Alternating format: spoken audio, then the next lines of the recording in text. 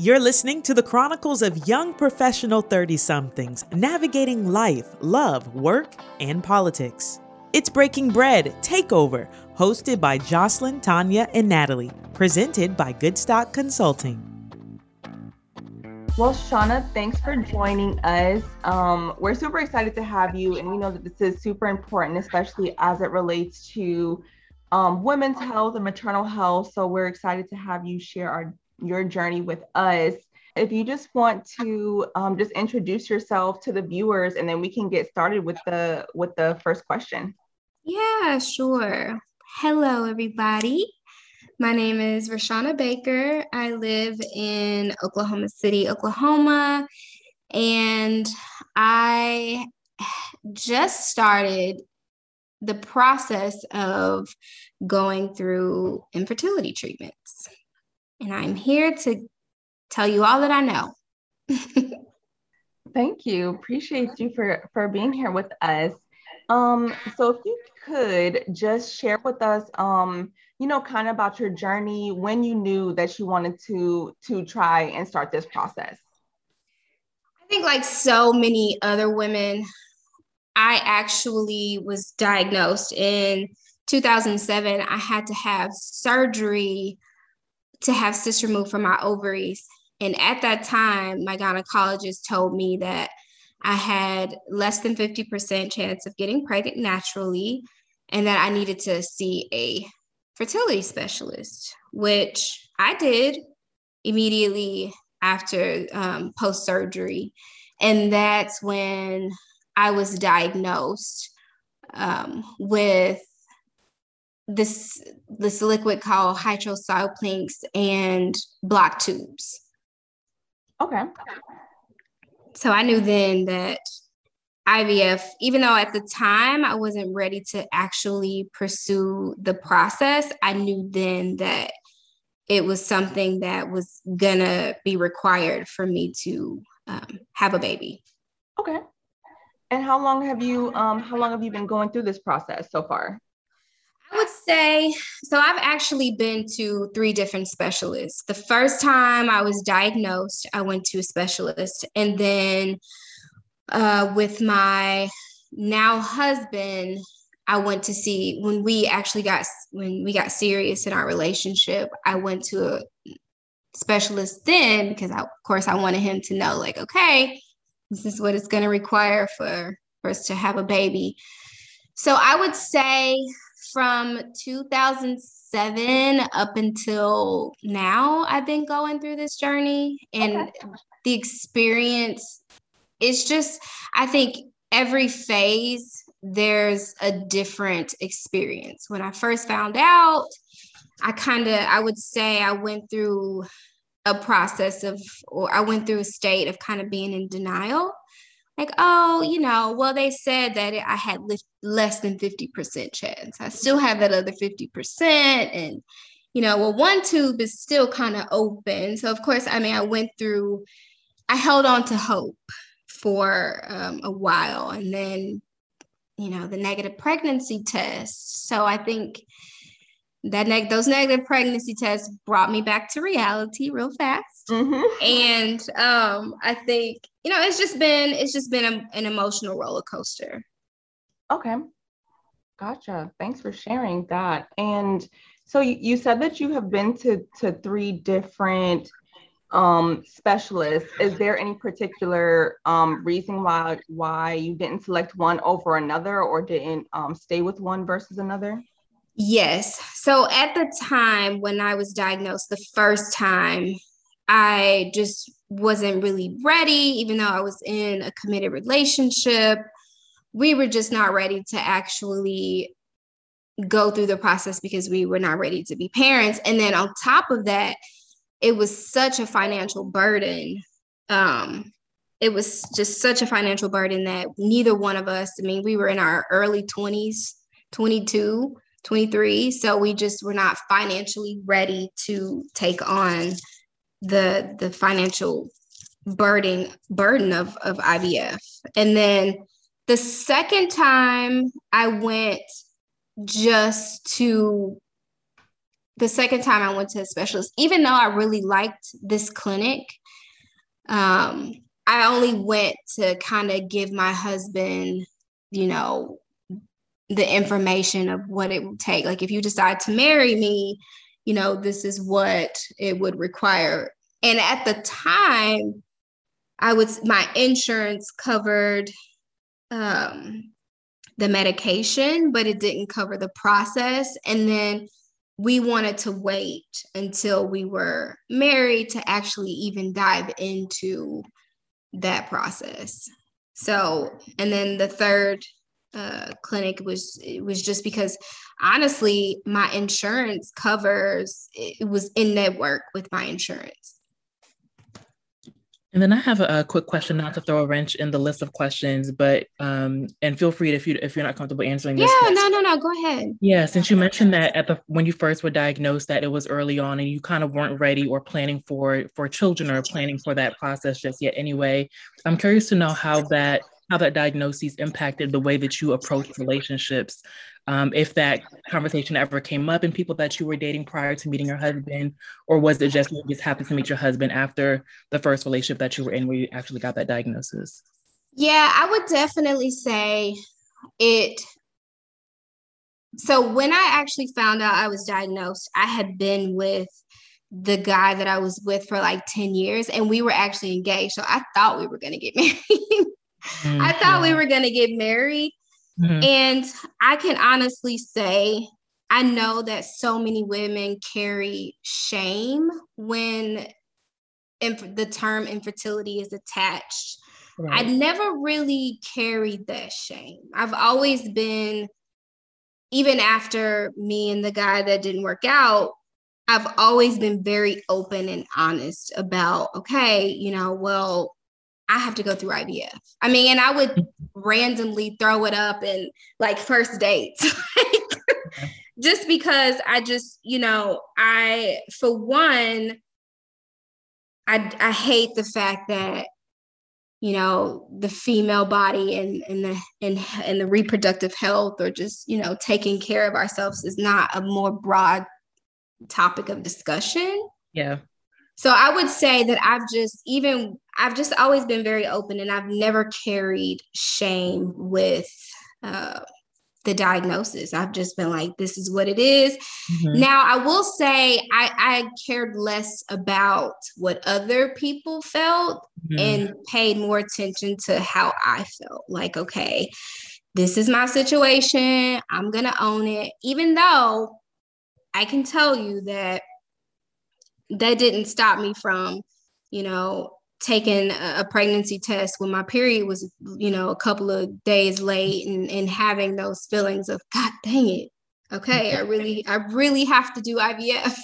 Mm-hmm. Mm-hmm.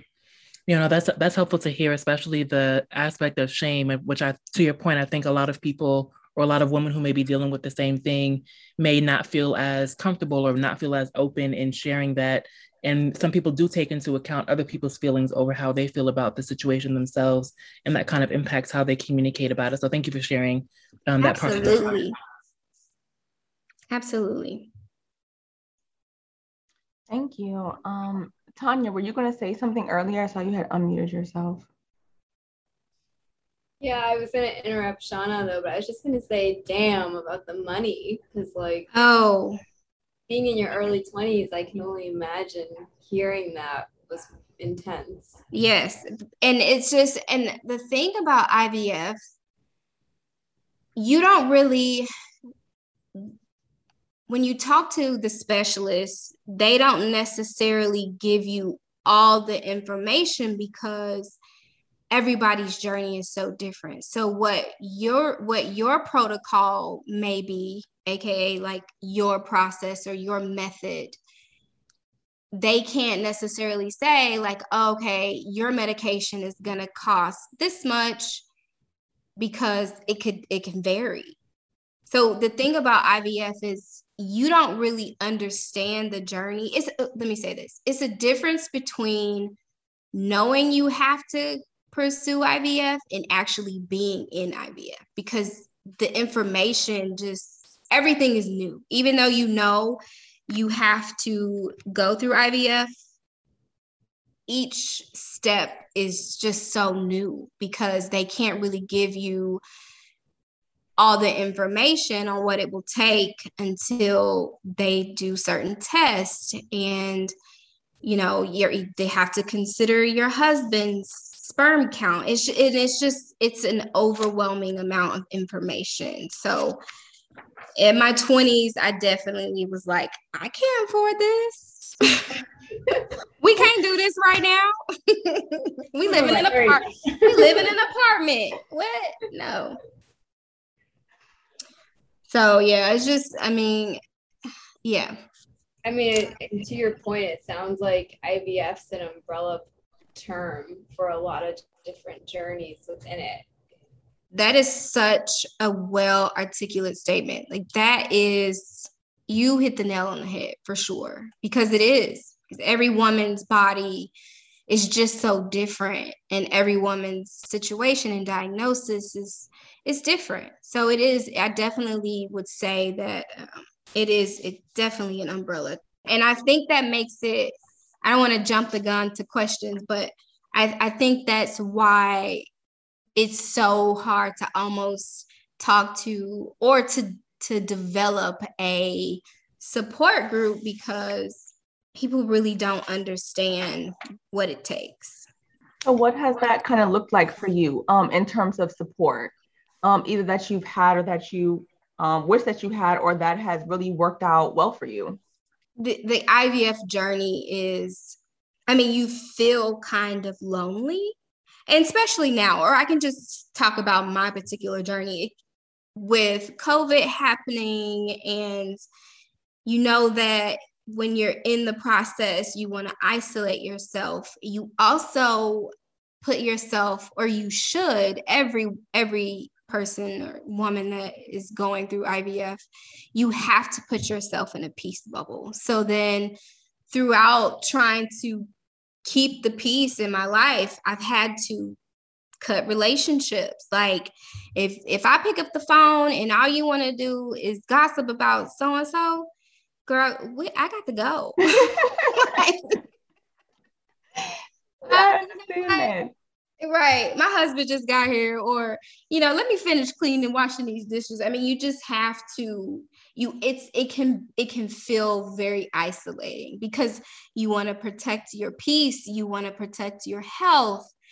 Everybody, when it comes to IVF, you just don't know what to say. And that's fair. I totally understand not knowing how to approach when it comes to giving advice or, supporting. People just don't know what to say when it comes to that, especially when they have children, because they don't want to say anything wrong, or, they want to say the right thing when not really realizing, like, yeah, that probably wasn't the best thing to say. But on the positive side of that, I definitely have a very, like, the people that I do lean to and lean on, they hold me up for sure. They keep me going. They allow me to have my moment of, okay, I'm frustrated. This is a lot. Mm-hmm. And they just kind of say, they allow me to have my moment, but still are, just there to lean on. And then, when it comes to my marriage, I actually had to allow my husband to be there for me, because, and what I mean by that is to, instead of like hiding my emotions or deciding like, I'm not going to cry, just to actually cry, to actually allow myself times to be vulnerable with him, so he can actually, I'm the one who's doing all the injections, I have to take all the medication. So just allowing him to be there for me emotionally, I think is something that I would advise every woman to do. Like, it's okay to be vulnerable. You don't always have to put on a strong face, because you need those moments, because if you can't let your guard down with the people you trust the most, then it's just going to be so much harder to carry. I can see that. And even like you kind of alluded to earlier about naturally feeling like it's a lonely journey. So I can definitely understand why you're saying to do the leaning and the, the vulnerability and just opening yourself up, so that you do have that support throughout the process. Yes. If I can ask, Shauna, you're saying this so well. And it feels like it's really coming from the heart. But when you were talking about the support part, I think I have been the person who says the wrong things. Mm-hmm. And so I'm a little curious what kind of verbiage or words were helpful or supportive. I've loved children since I was a child. Like I've loved children since I could remember, and I've actually had family members say, "Oh, you like kids so much, you probably won't have any." Oh wow. Yeah. I mean, it's. I know, I know. So, people don't really realize that, power and death lies in the tongue, and you just have to be careful and mindful of what you say to people, because you could be speaking things over their life. Believe in that. And sometimes you just want people to listen. Like, I don't necessarily need you to give me advice, because I understand that you may not really know what advice to give in this situation. But if you could just listen and say, what do you need? Do you need anything? What do you need from me? How can I support you? I mean, luckily, I don't really have people like that, except for the people who, and the people in my family who said those things, who spoke those things over me. I don't even allow them to be in my space at this time, because I can't have that thinking around me. Right. Definitely got to protect your peace. Yeah. And for the most part, we give grace. I think we have to, for me, I give people grace. Like, I know that you mean well. I know that you have your intentions are good. So I think we also, for you, Tanya, I think, people have to give grace. And even though you may not have said the right thing, the fact that you even said anything, like some people just blow it off like, oh, for real? Dang, girl. Mm-hmm. So even, sometimes you just have to give people grace. So I hope that, any woman who's going through this journey, you have to know that, it's just, for one, it's never talked about. So people don't really know what to say. And you have to, you can't take it personal. You just cannot take it personal. That's like people asking you when you're going to have kids. Like, right. Even though that's such a rude statement, I mean, you really can't. You got to just be like a sitting duck. You got to let it roll off. Mm-hmm. Oh, Brittany loved that one. Brittany loved that. Gotta be like a duck. Don't she though? Yeah, I was gonna say to your point about people meaning well and giving them grace. I think generally as a society, there's a big opportunity for people to just be more mindful of how they speak to women or people that are looking to have children or start families about that process. Because to your point, like, yeah, people may mean well when they ask when you're going to have children, but there's so many different things that go into people's ability to have children: finances, mental state, physical body, like biological capabilities. And that kind of statement just assumes that if they don't, then something's wrong. So I think there's definitely a certain level of grace that you want to give to people, but there's also, like, at this point, we're really big in our age, and like there's a lot of information out there. People just get stuck in their ways of, oh, at this particular point in life, you should be doing X, Y, or Z. You should have X, Y, or Z. And we're seeing that, there are people that are older in age that are still having children or going through similar processes and are being successful or are sharing their stories. And it's not just a cookie cutter formula or equation that works across the board. So I think there's definitely an opportunity for not only for people going through the process to be graceful for those that may mean well, but also just people in general to just hush up sometimes. Like, you don't always have to just open and say what's on your mind or say what you think should be right. Just be mindful of that people may be going through different things that you may not be aware of. Definitely. Most definitely. I agree with a lot with that too, Nat. Because I mean, even talking to my mommy friends, especially now during this formula shortage, and and they talk about the the legislatures and the decision makers who have all the stuff to say about abortion, XYZ, and all these things, but we have this formula shortage that is ultimately impacting women mothers across the board, and nobody's talking about it, or nobody's really doing anything to fix it. So there's just there are a lot of moving parts, and also, like you said, with there being more information and more research and more data that is being available, and these opportunities like IVF being able to be brought to the table versus just a blanket form of infertility and no other options, period. So I think it is a lot to consider. And Shauna, I know that you mentioned earlier about, especially your relationship with your husband, and you having to be the person that takes the medication and, do the injections. What has that been like for you, whether physically or emotionally? So this is kind of this is one of the things that I wish I had known. There are so many side effects to the medication. One being my hair. So I have been on, basically they have been suppressing my ovulation now for about 2 months. Mm-hmm. So with my body just not regulating like normal, I'm more tired. I don't have as much energy. My hair has changed. I have naturally like curly hair. I ain't got no curls. Like it strips you of nutrients. What else? I think, and then the medication, like when it arrives and you get it all and you see how many shots you have to take a day, and you have to take them at certain times. I really feel for women who have to go to multiple jobs just to, pay for this process. And, I just can't even imagine having to work 2 jobs, come home, take a shot. You have to take them at the same time every day.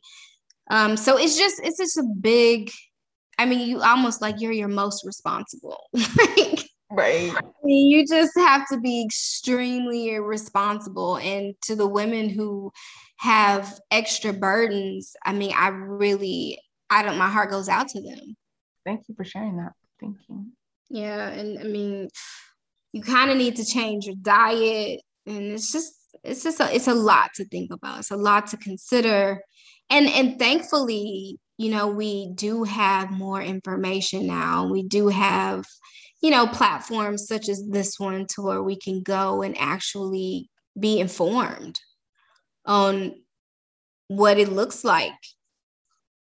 I mean, I know every woman has, every person has something, but woo, IVF is a beast. Honey. Yeah, it's a beast. And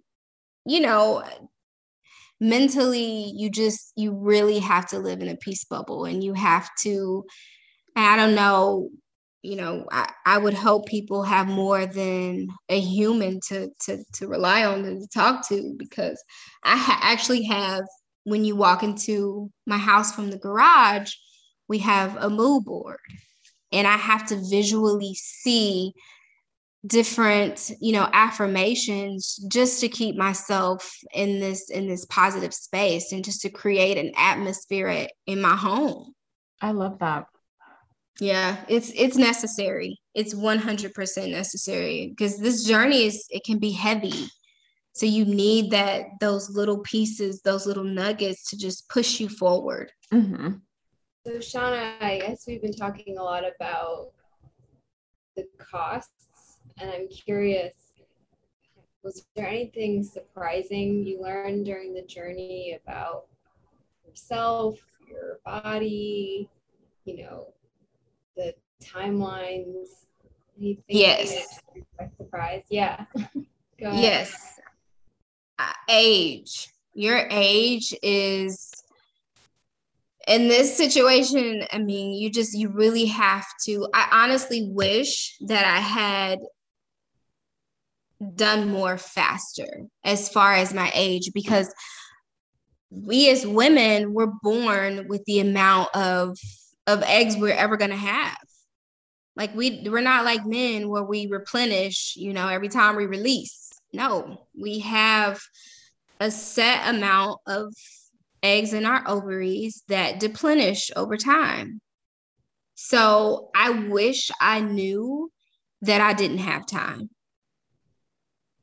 because I think I would have moved a little differently. I would have maybe frozen my eggs. So I'm a flight attendant. So even when I'm on the airplane and I'm having conversations with women about, their desire to become a mother, or just their overall, reproductive health, when they tell me their age, even if they don't, I immediately talk to them about, you should really look into your ovarian reserve. Especially, so as a flight attendant, our insurance covers 80% of the actual procedure, and then so 80% of the overall procedure. So I'm always in flight attendants' ears, like, even if you're not in a committed relationship and you don't have a partner, you should still look into your ability to be able to become a mother. Even if that looks like freezing your embryos.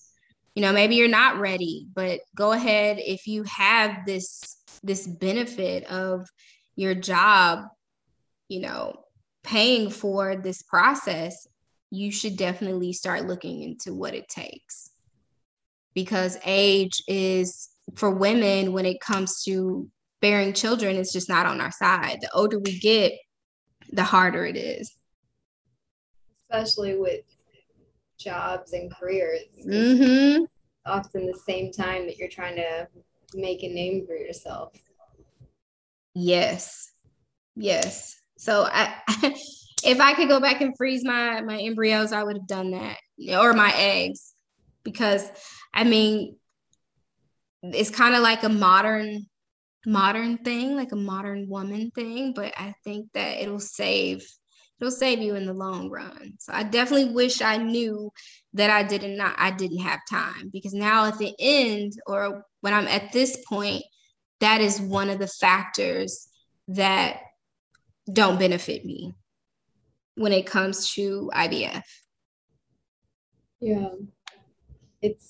And you were saying that your insurance covers 80% of the procedure. Was that what you're saying? Yeah, so it covers, so I have a $25,000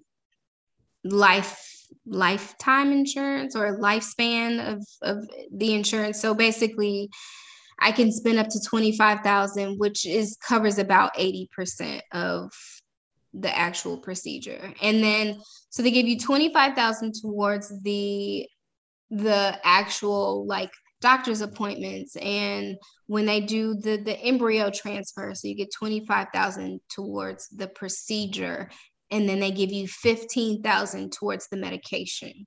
And I've already tapped out of that. Like, I can't, this is my first round. If we were to, God forbid, have to do another round, we got to come out of pocket, because I've already tapped out of what the insurance will pay. Sorry, go ahead. I didn't mean to cut you off. You can go finish your thought. No, I was just saying, and luckily, we have insurance. Families who don't, they're mortgage, refinancing their homes and, getting credit card debt, because it's a very expensive procedure.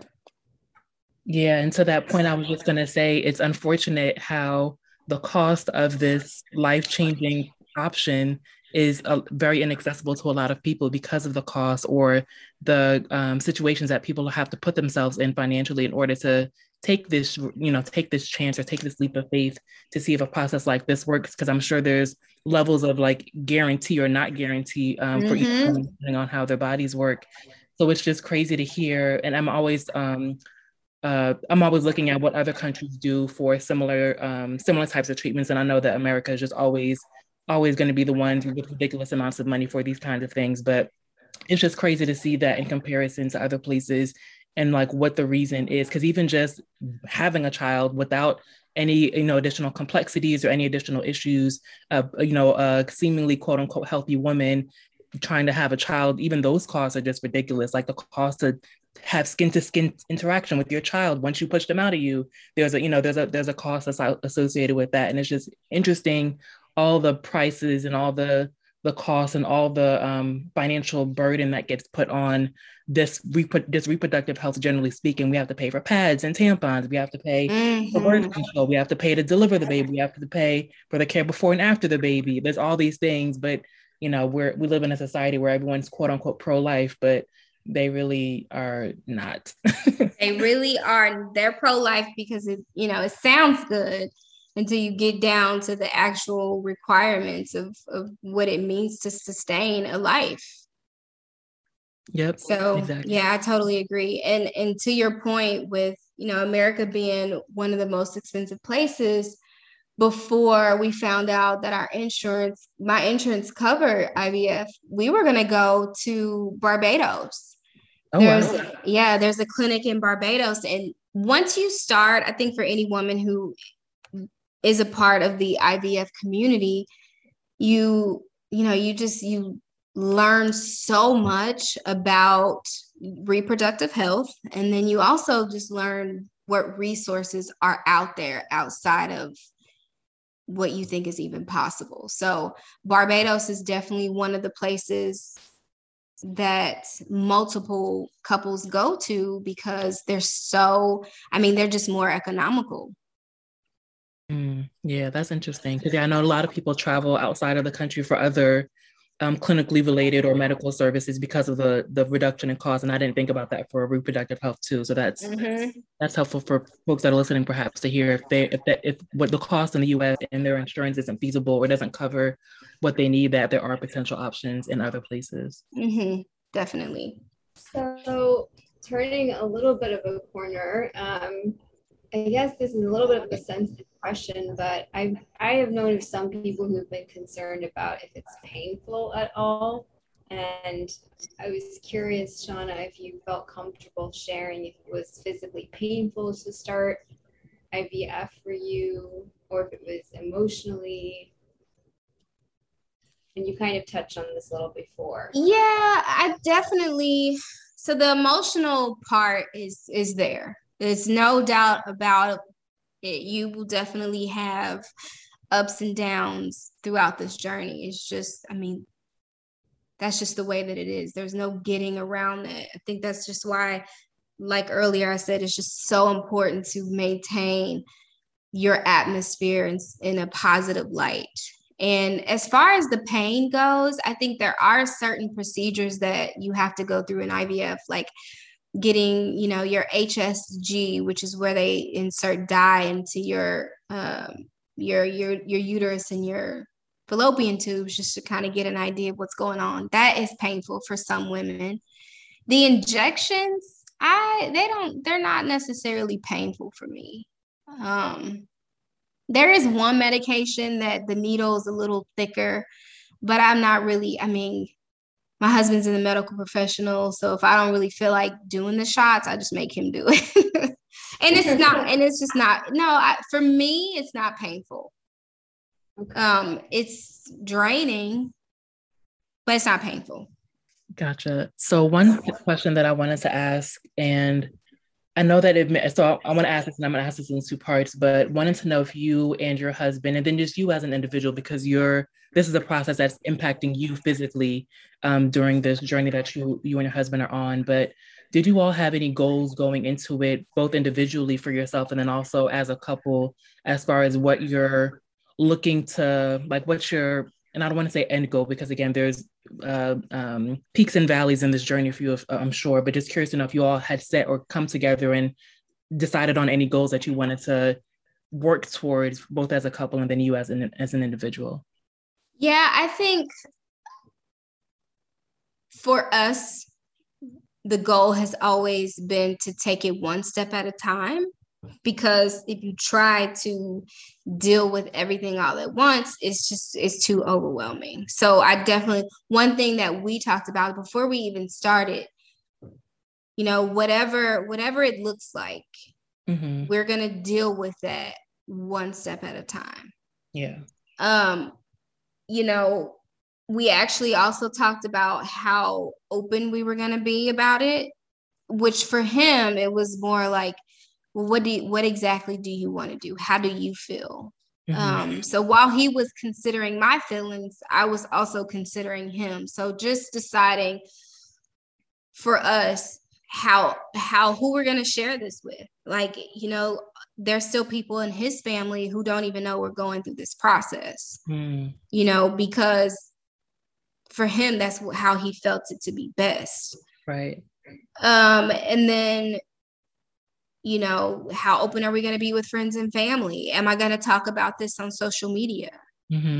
So just kind of ironing out those things, because, you know, this affects us both equally when it comes to how we're perceived, I would say. And then some people, you know, you know that they don't know how to deal with that. So yeah, for us, it was just kind of making sure that we were on the same page of how we were going to deal with what was coming with this financially, also. So that was, and then for me personally, I think my goal, I've said this multiple times, is just to be in a space where it is very, very positive. So I made it a goal for me to make sure that I speak words of affirmation over myself. I create what I know for sure works for me, because, you know, and then also I told myself that I was going to allow myself to feel like whatever that is, whatever that looks like in that moment. I'm not going to try and be, you know, the strongest person on the planet. If I'm feeling some type of way, I'm going to acknowledge those feelings instead of suppressing them. So I just definitely, for me, just allow myself to be in my feelings, whatever that is, and then just create my own atmosphere, whether that means, you know, whatever that means. Well, I think that's good that you've gone into this and continued through the journey, kind of reinforce what it means for you, and also for you and your husband, what it means for you both collectively, and that you all kind of laid out a plan, like you mentioned, both financially as well as how you're going to communicate it, who you're going to share it with, and all those things. Because I think that can kind of create friction down the line, or, I guess friction is the right word I want to use. If you all haven't kind of gone down that path of doing that planning and kind of working those kinks out in the beginning, so that way it can be a little bit smoother moving forward. And of course, there's going to be times where you have to regroup, but I think that you all set a plan is a really smart idea. The last question that I had to kind of wrap up our conversation today, and again, we truly appreciate how open you've been with us, but wanted to just close with you. If there's anything else you'd like to share, you've already shared so many gems and so many insights that I didn't even know about, as someone on the outside looking in to what the process looks like for other women and other families. But is there anything else you'd like to share for those who are going through or considering doing IVF? I think if there's one thing that I could share, is when it comes to your specialist, your doctor, whoever, you know, you choose to go with, that you create an open line of communication, whether that be with the doctors or the nurses. Never hesitate to ask questions if you feel like you don't understand, or that if something doesn't make sense to you, ask questions, because this journey is so tedious and there's so many different steps within the process that it creates a peace of mind when you feel like you have an understanding of what you're actually getting yourself into. So I would just tell every couple to never be afraid to ask questions. And I think another thing is, it is so important to, like I said before, maintain your mindset, to make sure that you do whatever it takes to mentally be stable, because this is so heavy. And then, whenever you do have those moments, allow yourself to have moments, allow yourself to kind of feel. Don't stay in a place of wallowing, but definitely don't close those feelings up inside, because you will explode. So allow the people who are in your support group to support you. Allow yourself to feel whatever it is you're feeling. Gotcha. Well, thank you for those last two nuggets for those that are listening. Jocelyn, Tanya, anything else you'd like to ask or add before we close out? No, I don't have anything. I just want to also make a plug to the Good Stock ladies. They also have a birth episode on their B Word Unpacked podcast, which we are a subset of, that talks about birth experiences and facts about Black women in childbirth in the United States. So if you want any other information and want to tune in further, there's also that episode on the B Word Unpacked. Thank you so much, Shauna. Thank you so much. Oh my gosh, thank y'all. I'm so thankful that you guys have created this platform. It's just another resource that we all need, and I feel honored. And thank you so much for allowing me to share my journey. This is definitely a highlight for me, especially being in the midst of going through IVF. So I definitely hope that in some way I've shedded some light on the IVF journey. So thank you, ladies. Thank you for listening to Breaking Bread Takeover, hosted by Jocelyn, Tanya, and Natalie, presented by Good Stock Consulting. Find out more about Good Stock at www.goodstockconsulting.com.